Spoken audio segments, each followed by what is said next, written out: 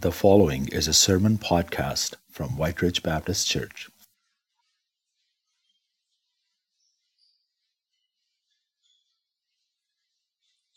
Hey, Barry. Hi. How you doing? Very good. Thanks for meeting with me today.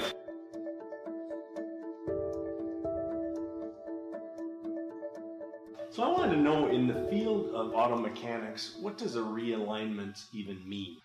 A realignment is needed when a vehicle has hit a curb or gone off the road, which it's not intended to do, and the wheels get out of alignment with each other, which means that the vehicle will not go down the road straight. And so the benefits, what are the benefits of having a realignment? Because obviously they come from the factory without needing that, but obviously something goes wrong. What are the benefits after a realignment takes place?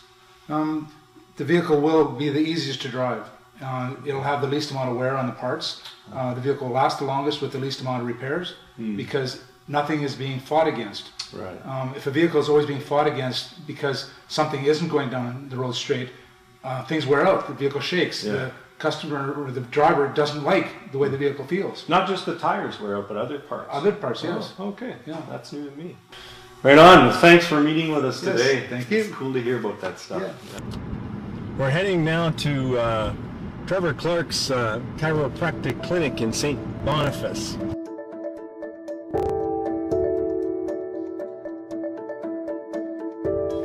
Hey, Trevor. Hey, how are you? I'm so glad you could see me today. Yes, good to see you again. It's good to talk together about this whole subject of realignment and that in your field of chiropractic. So let's take some Right time. up my alley. Right on. Yeah. That's good. That's good. I thought I was here for an interview, but I guess I'm getting a little bit more. But while I'm here, Trevor, tell me, what does a realignment mean? To realign the spine, it's done by hand. That's what the adjustment is. And what we want to do is we gently want to adjust the spine back into alignment, into better alignment. So, of course, realigning the spine is assuming that it was out of alignment in Right. the first place. Exactly. Good. And when is that needed? Like, what occurs that causes that? Yeah, so in one word, stress. It can be physical stress, like an auto accident, a slip and fall here on the ice in Manitoba, Yeah. athletic injuries, or even postural stress sitting at work all day. Yep. Or it can be mental emotional stress because that can affect our posture, right? So over time, these things can build up and fester. That's good.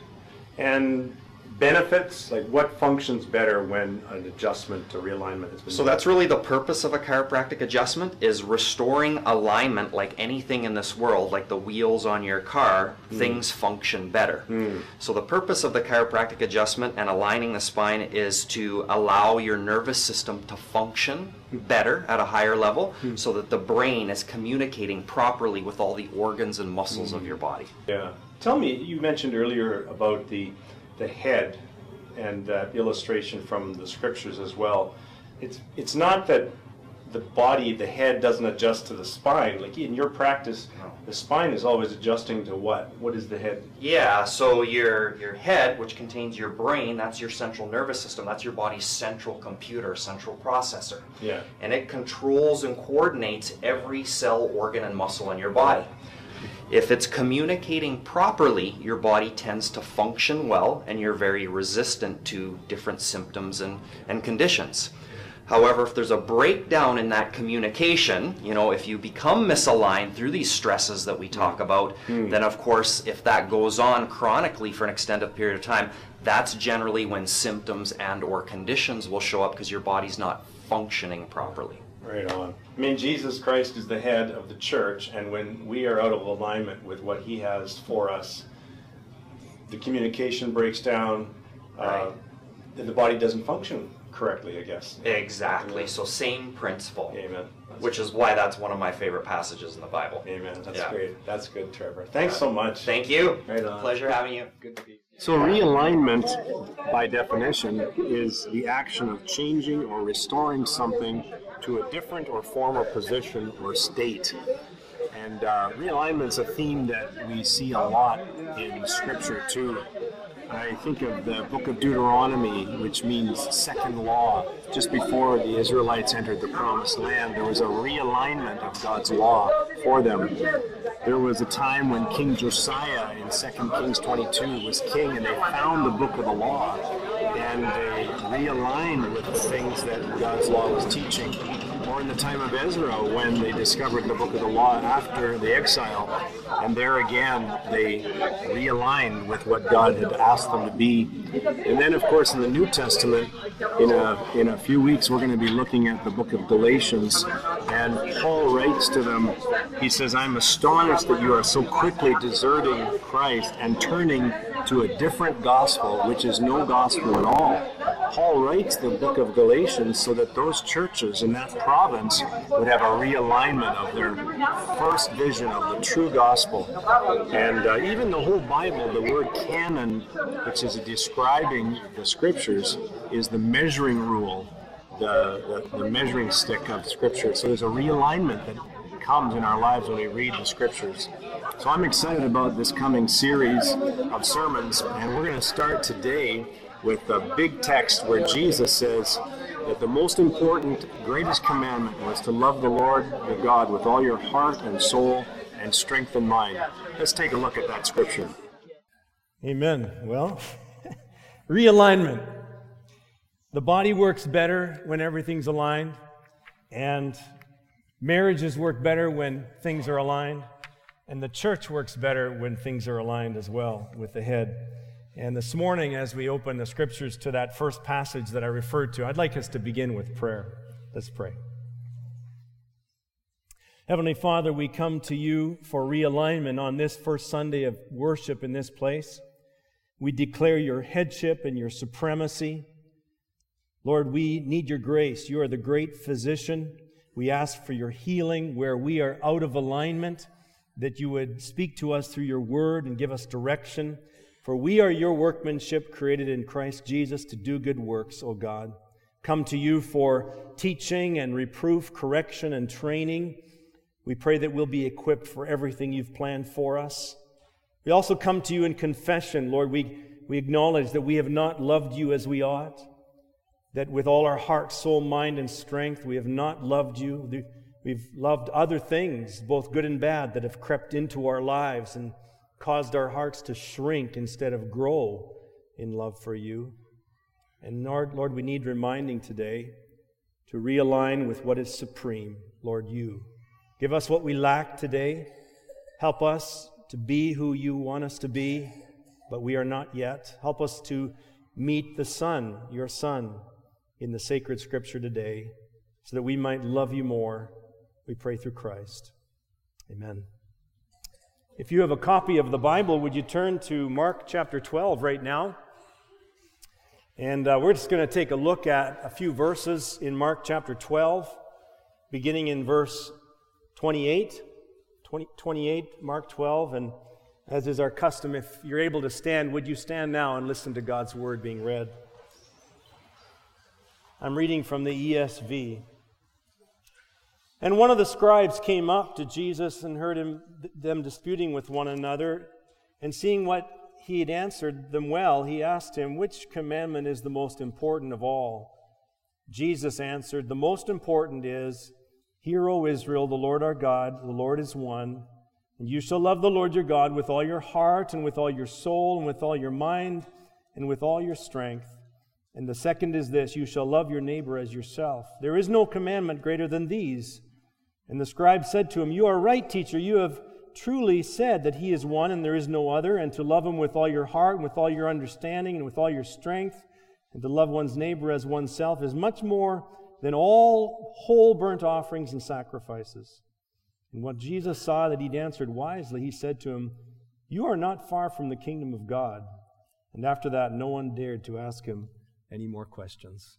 May God bless his word. You may be seated. So why is this a good text to begin to address on this realignment series of sermons this month? And why is this a good text to begin with? Well, I have three reasons. Number one, the first reason why it's a good text to begin with is because Jesus himself said, this is the most important commandment. So I thought, well, it's not a bad idea to go with what's most important in Jesus' mind. A second reason why we begin with this text is because though it is possible to love and value other things too much, you cannot love God too much. And so that's another good reason why we begin here. You cannot love God too much. When it comes to God, all temperance, all reserve, all restraint, you can just let that go. You can love God full throttle and not be in trouble. You can love Him heart, soul, strength, and mind. It's all good. But you cannot say that about any other love. We'll come back to that in a little while.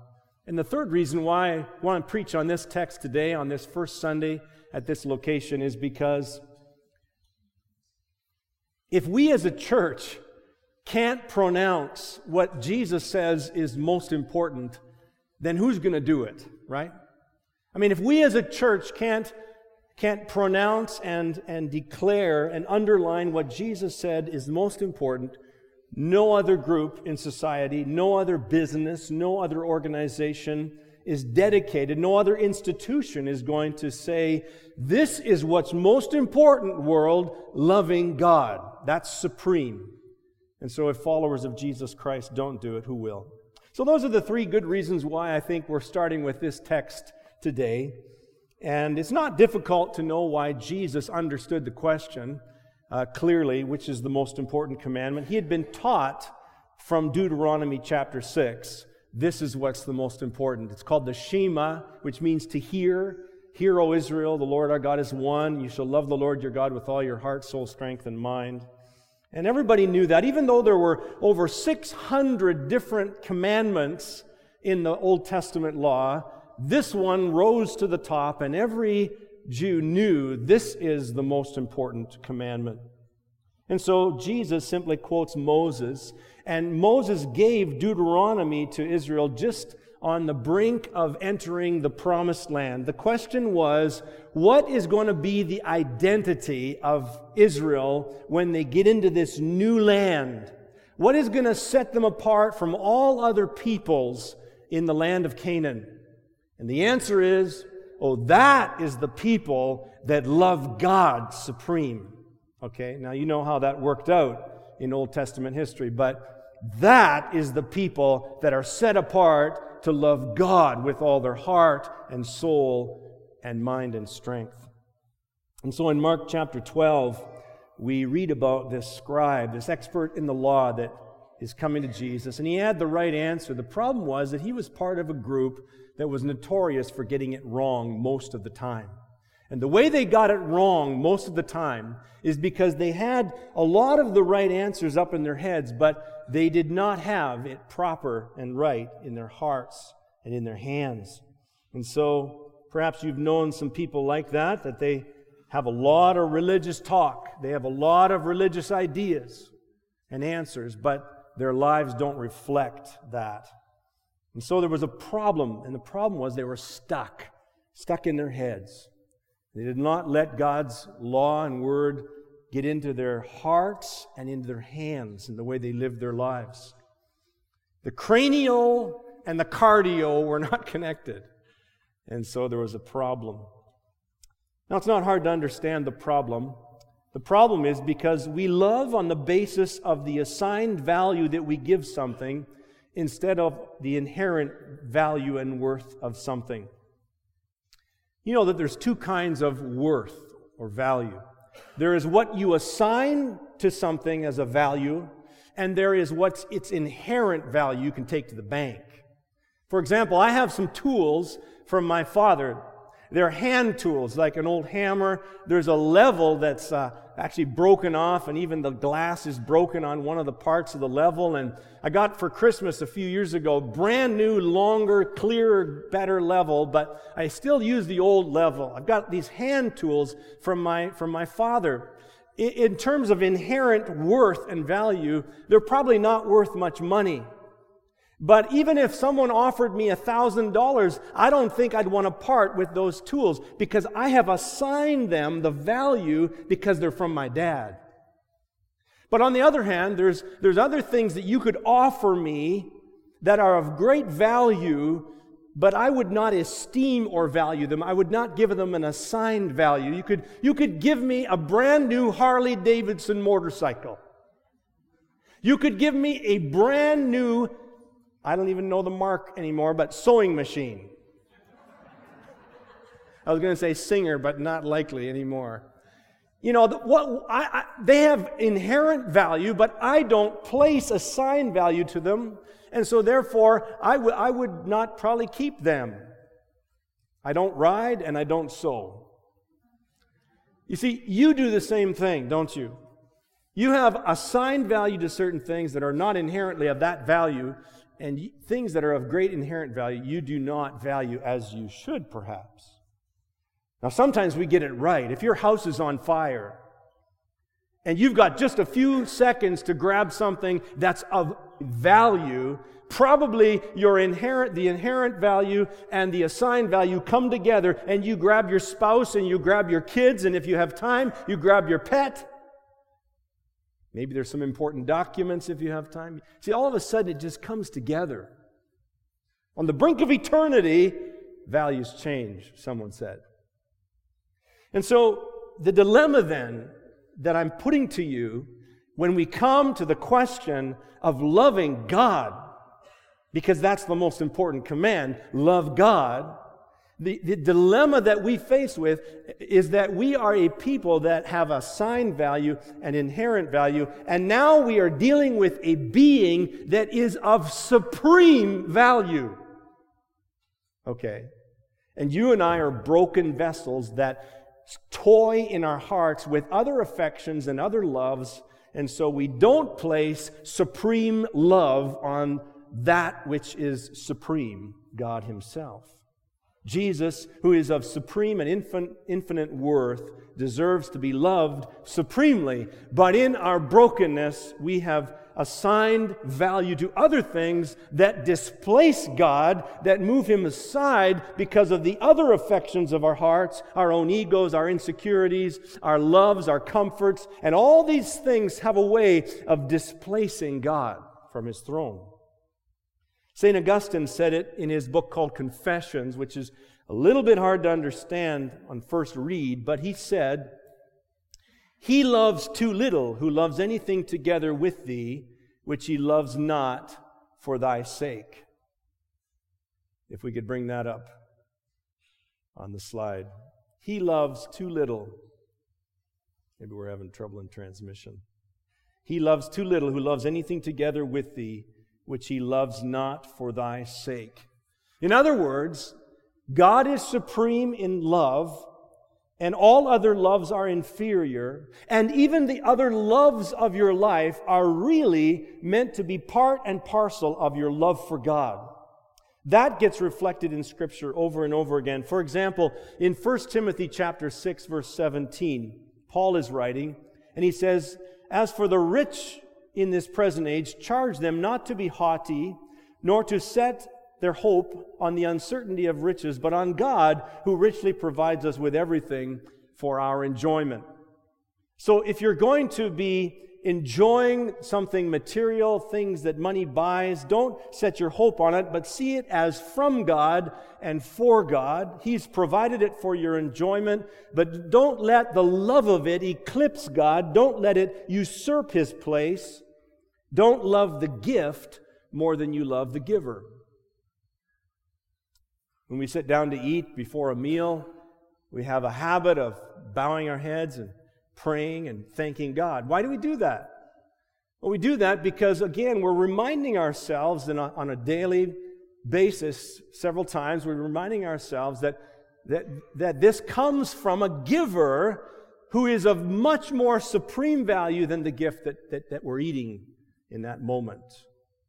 We cannot let the love of anything take away from the love of God. Now, I want to ask you to go with me on another little journey I want to tell you what Jesus is not saying by inference, because He did say that loving God with all our heart and soul and mind and strength is supreme. So what did He not say by inference? Well, first of all, for example, He did not say that loving this book with all our heart and soul and mind and strength is the most important thing in the world. He did not say, love God's rules and laws and truth and Bible and Word. Do not love that with all your heart and soul and mind and strength. Now, am I a heretic for saying that? Because the Bible says, oh, how I love your law. It is my meditation every day. Of course we're to love the Bible. Of course we're to love God's Word. Why, though? Well, because it's from God, who we love supremely. You see, the point is that love must be in proportion to the inherent worth of the object being loved. We can love ideas. We can fall in love with thoughts, theologies, systems of theology. We can be in love with doctrines and interpretations of the Bible. We can be in love with learning and Bible study and programs that read the Bible. We can be in love with all things concerning this book, and yet in the process, we can miss love for the one who this book is all about. Jesus said it clearly to a group of religious leaders in his day. He said to them, you search the Scriptures because you think that in them you have eternal life, and it is they that bear witness about me, yet you refuse to come to me that you may have life. You see, there were experts in the law, in the book, but they did not know the God of the book. And if you can be an expert in the book of God but not know the God of the book, you're lost. And so, don't hear me say today that doctrine and truth are not important. They are. But why? Because of the one who authored them. Another thing that Jesus is not saying by inference is that he did not say that the greatest thing in all the world is to love people with all your heart and soul and mind and strength. Again, whoa, that's heresy. Well, wait for it. He did not say, love people, including your own family members, with all your heart and soul and mind and strength. Because, again, if you're going to love people with that kind of love, God is then going to be usurped. Secondly, he said, absolutely, you love people. He said it right away. He said that's the second greatest command, but it's not the first. Jesus said, a new commandment I give unto you, that you love one another as I have loved you. And by this, everyone's going to know that you're my disciples if you love one for the other. That's very important, but it's second to loving God. And the only way of truly loving one another is actually to love God supremely. You will not be a good husband or wife or friend if you do not have God as your supreme love. And then you can love properly. There's a danger in loving people more than God. There's a story in the early church about a woman who loved her husband more than she loved God. Do you remember her name? Her name is Sapphira. She loved her husband so much that she agreed with him on the lie that they presented to the apostles. She loved her husband more than she loved God and the truth of God and the ways of God. And so we must be careful. Someone said that our success in ministry is not going to be judged by how many people we have pleased. In fact, if God is pleased with us, it doesn't matter how many people are displeased. And if God is not pleased, it doesn't matter how many people we please. You see, because loving God has to be supreme. Jesus denounced in his day some of the people because he says they loved the praise of men more than they loved the praise that was from God. Jesus said as well in Matthew 10:37, words that are really hard to swallow. He said, whoever loves his father, his mother, his daughter, or son more than me is not worthy of me. That's hard to swallow. But again, it is only logical that if God is of supreme worth, we must assign him supreme worth so that we then love others as they ought to be loved. Have you ever faced a situation in your life where you have not loved and pleased God because you are concerned about loving and pleasing somebody else? That's where it really rubs. That's where we need to be careful. Thirdly, by inference, it's true also that Jesus did not say that we are to love the gifts from God more than the giver, God Himself. He did not say that the most important commandment was to love what God blesses us with all our heart, soul, strength, and mind. We cannot do it that way.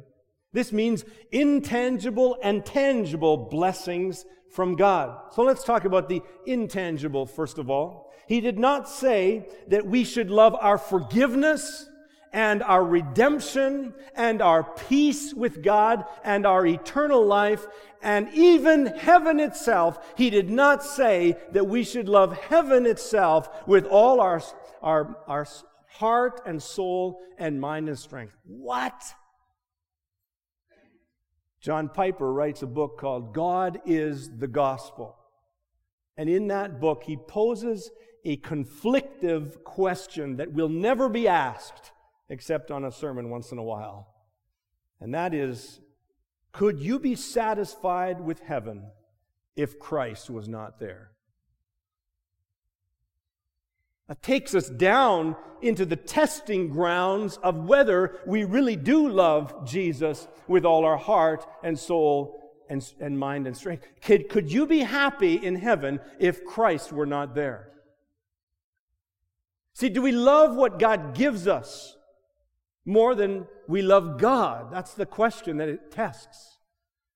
And of course, we all come up failing, don't we? We all come up recognizing areas, affections in our hearts, loves within our being that compete with love for God. And of course, how could we not acknowledge the material things as well? Those things that compete, those pastimes, those hobbies, those things that money buy, the things that we have comforts in our lives. Do they not compete as well with our love for God? This building is a beautiful place. It's a gift of grace. We're humbled by it. We feel unworthy to be able to come here and worship the Lord and minister through this building. But we did not just build it for us. We built it for many, many more people to come to know God in this community. And why did we do it just for them? Well, yes and no. We did it mostly, though, if you follow it all the way back to its source, we did it because God is worthy to be known by more people. And God is worthy to be loved by more people who at the present time are loving other things which are of lesser value. And so we did it ultimately for the love of God. And so we want to keep that focus. We exist as a church to put the glory of God on display so that everybody sees Him and loves Him for who He is because of His inherent value and worth. And we want to keep love for Him first, not church, not buildings, not religion, not theology, not programs. We want people to love God as King, and we want to emphasize His kingdom over our castle, right? We want to emphasize His kingdom over our castle. He's the center, He's the source. And so we want to love God first and then put all other loves in their place under Him. Not the Scriptures, nor our churches, not any person, nor any blessing that God gives, not any of the benefits He showers on us in this life should take the place of love for God. We love because He first loved us. And I want to let this scripture lead us to the Lord's table this morning as we get ready to partake of the Lord's Supper. It is God's love that leads us to love Him back. He's always the initiator, and we're always the responders, aren't we? And it is His love, and He loved us so much, it says that while we were yet sinners, while we were yet broken and not even pursuing Him, God sent His Son, Jesus Christ. And that's why we want to love Him. God said, I love you even though I know you don't love me as supreme, even though I know you have not assigned to me the value that I deserve from you. I love you, and I'm going to send my Son because of your brokenness. I'm going to send my Son. And so it is His love that we celebrate, not ours. The table that we have before us, which is going to be served in a moment, this table does not say, look at how much we are committed to the Lord. Look at how much we love God. The table that we have set before us does not say, oh, wow, this people really loves God. No, the table that we've got set here is speaking, and the word it's speaking is, look how much God loves you. That's what this table is speaking. It's saying, look how much God loves this people who have so many competing affections in their hearts, and yet I still love them. Look how much God loves you. Do you know that God loves you? I don't care where you are in your journey with God, in that relationship. You might be miles away from Him, hardly thinking He loves you. You might be very close and walking with Him for a long time. He loves you. He loves you. He sent His Son, Jesus Christ, to take your place on the cross because of that love. And that is the supreme love because it comes from the Supreme One, who is love itself. He defines love. I want you to know, friends, visitors, everyone, the table that's here is not a Baptist table. It's the table of the Lord. And if you are trusting in Jesus Christ for the love that you've received from God, if you're trusting in Him for salvation and the gift of forgiveness and eternal life because of the incredible grace of God, if you're able to say that today, then Jesus Christ, the risen Lord, walks among us today and serves you bread, which represents His body that hung on the cross, and He serves you cup, which represents the blood that He shed. And you don't need to have any other prescription except Jesus says, I'll take you if you'll come and say, I know I don't love you as I ought to, God. I know I'm a sinner that I'm broken, but Lord, I know You're the divine healer. You're the physician that can fix me. So you can come if you believe that. And you know what? You can let this tray pass you by as well, and no one around you will judge you. If you are not a follower of Christ, you can let this tray pass you by. And if you're at a place where maybe you just have to fix things with a relationship and you don't feel right about taking this, that's okay too. We don't condemn you, neither does God, because it sounds like you're taking this seriously, and that's good.